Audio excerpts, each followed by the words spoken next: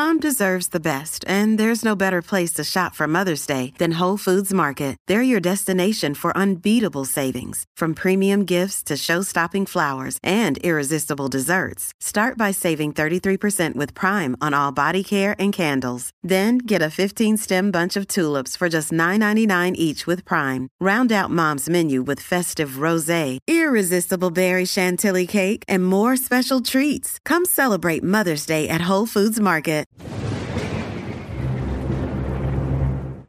Last week, I gave you 2 letters from Vigano. The first letter was Vigano responding to the arguments of a priest named Father Thomas Wanandi. A link to that should be in the pinned comment if you're watching this on YouTube.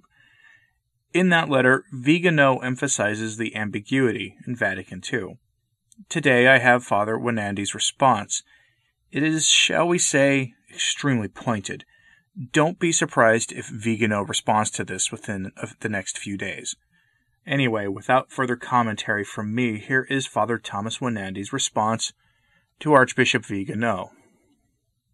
I very much appreciate Archbishop Vigano taking the time to respond to my article that appeared in Inside the Vatican on July 27, 2020. However, I found his response, posted on August 10th at Inside the Vatican, disappointing, for he was evasive and did not address the points I made, but rather made a further case for his own position. He hardly mentioned what I term the Spirit's quote-unquote severe grace that followed upon Vatican II, and he entirely passed over what I term the Spirit's quote-unquote beneficent grace that was the direct result of Vatican II. In this light, I will now make my response to his letter. First, instead of addressing my Inside the Vatican article, the Archbishop brings to the fore a piece I wrote for the Catholic Thing, dated October 8th, 2019. He does so because he thinks he can turn my own argument there against me, that is, to falsify what I wrote in Inside the Vatican, and so use it to promote his own highly ideological agenda. This is a very clever tactic, but one that does not work.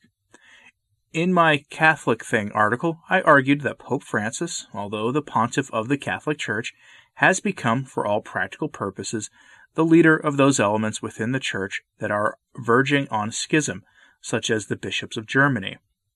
Archbishop Vigano attempts to interpret my description of this double role as my dividing Pope Francis, the pontiff, from Jorge Mario Bergoglio, the quote-unquote exuberant Argentinian. The Archbishop then argues in his letter to me that the same can be said of the Second Vatican Council. That is, that the Council, while an authentic ecumenical council, ended up promoting an agenda that was schismatic and even heretical, the culprits being Pope John XXIII and those bishops and cardinals in league with him. Thus, as Pope Francis is both the Pope of the Church and yet the leader of a potentially schismatic church, so the Council is both an authentic council and yet one that has, through its documents, provoked a schismatic church, one that, in its teaching on faith and morals, is contrary to previous councils and magisterial teaching. In so doing, Vatican II has lost its magisterial legitimacy. There is a twofold error within the Archbishop's very ingenious but problematic analysis.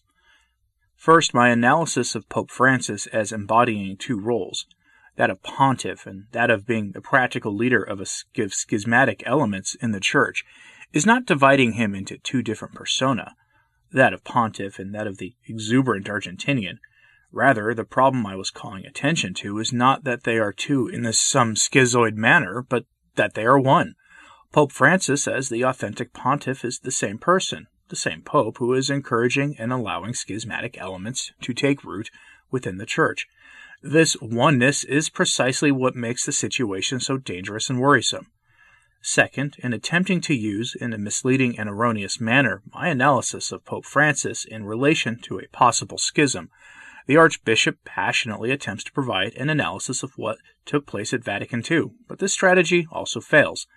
Vatican II is not one entity as an authentic ecumenical council and another entity that fosters schism and heresy. There may have been all sorts of scheming and skullduggery going on before, during, and after the council, but that does not nullify Vatican II's authenticity. Vatican II is not, to use the Archbishop's term, a container council in which false doctrine was poured. What counts is what the council taught, that one has to take into account, as the council itself did, of the magisterial authority of each of its documents. As dogmatic constitutions, Lumen Gentium and De Verbum have much greater magisterial authority than those documents that are titled decrees and declarations. Even worse, because the Archbishop sees Vatican II as a quote-unquote container council into which heretical elements were smuggled, he designates it a quote-unquote devil council. If such was and still is the case, then we have to admit that ecumenical councils do not necessarily teach reliably the faith handed down from the apostles, even where a council, including Vatican II, intends to state definitive doctrine. Such a position smacks of being the unforgivable sin against the Holy Spirit. One has essentially placed one's own judgment over that of the council. Yes, there may be some ambiguities, but such ambiguity is not unique to councils. There has always been some give and take when it comes to language, but whatever noetic content is contained in such language, it must be interpreted within the overarching previous magisterial and conciliar teaching.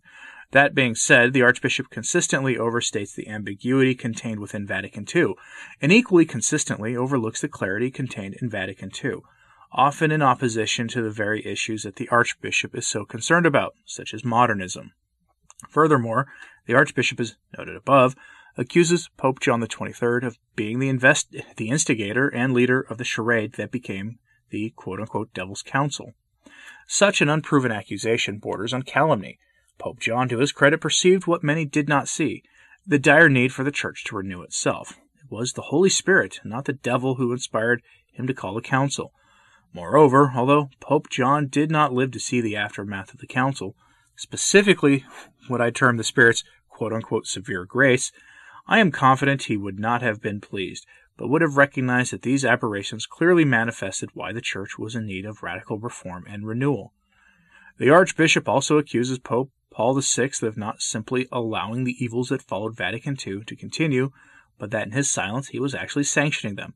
Again, this is a false reading of history. My judgment is that Pope Paul VI was somewhat weak in character, and having been traumatized by the massive backlash against Humanae Vitae, and believing that the majority of the world's bishops would not support him, as they failed to do with regard to Humanae Vitae, he concluded that he was helpless in rectifying the situation.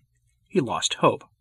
However, in the midst of the chaos, we must remember that Pope Paul did publish his encyclical letter Sacerdotalis Celibitis on priestly celibacy in 1967, and his apostolic exhortation Evangelii Nuntiandi on evangelization, neither of which promote the devil's agenda. Surely the devil was and still is quite perturbed by them. Paul VI's Evangelii Nuntiandi was, is, and will continue to be the foundational document for the new evangelization, an evangelization that Paul II and Benedict XVI so strenuously promoted. Above all, perhaps, Paul VI authored the Credo of the People of God, which beautifully, clearly, and robustly professes the true faith of the Apostolic Church. Thus, Paul VI should not be maligned as the Archbishop does. Interestingly, while he is critical of John XXIII and Paul VI, the Archbishop is silent about John Paul II and Benedict XVI. The reason for such silence, it seems to me, is that they do not fit the Archbishop's demonization of Vatican II. In accord with their patron ministry, they defended and promoted a proper interpretation of Vatican II, and so fostered an authentic renewal within the Church. Pope Francis, to my mind, seems to further some of the erroneous tendencies that the Archbishop finds in Vatican II. As is well known, I am not a great admirer of Pope Francis, but I do not see him as a Vatican II pontiff. I see him rather as one whose heart does not beat in unison with the conciliar fathers.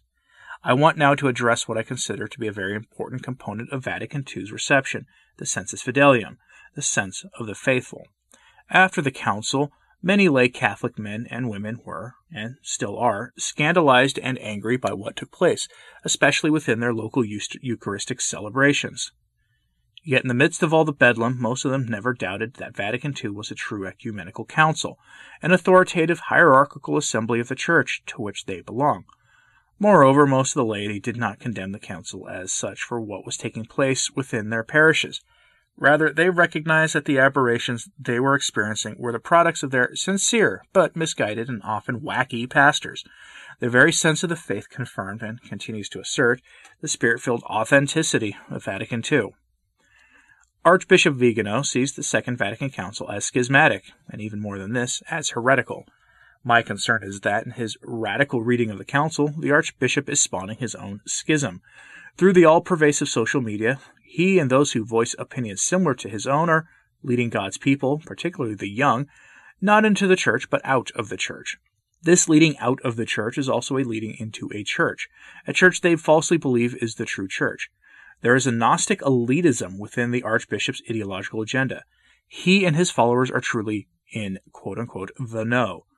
They know the falsity that resides in Vatican II, and in so knowing that falsity, they have commandeered the true faith to themselves.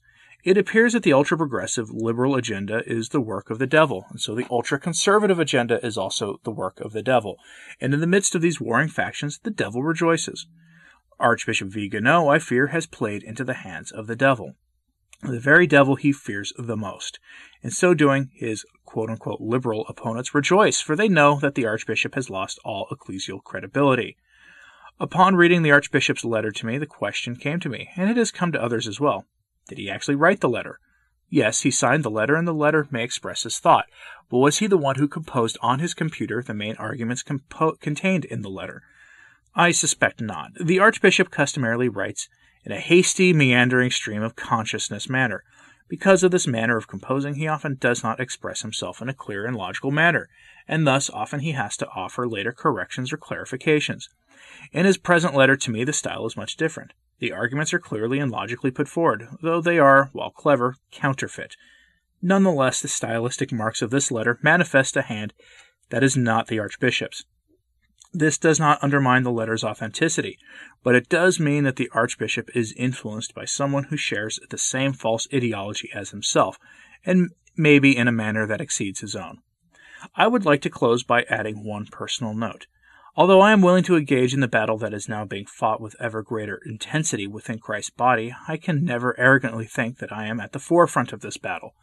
I know that there are bishops in the United States who are also very concerned about the present ecclesial situation.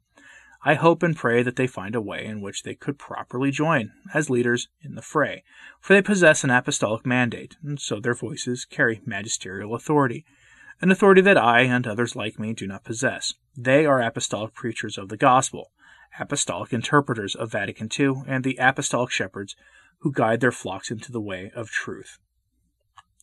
Signed by Father Thomas Weinandy.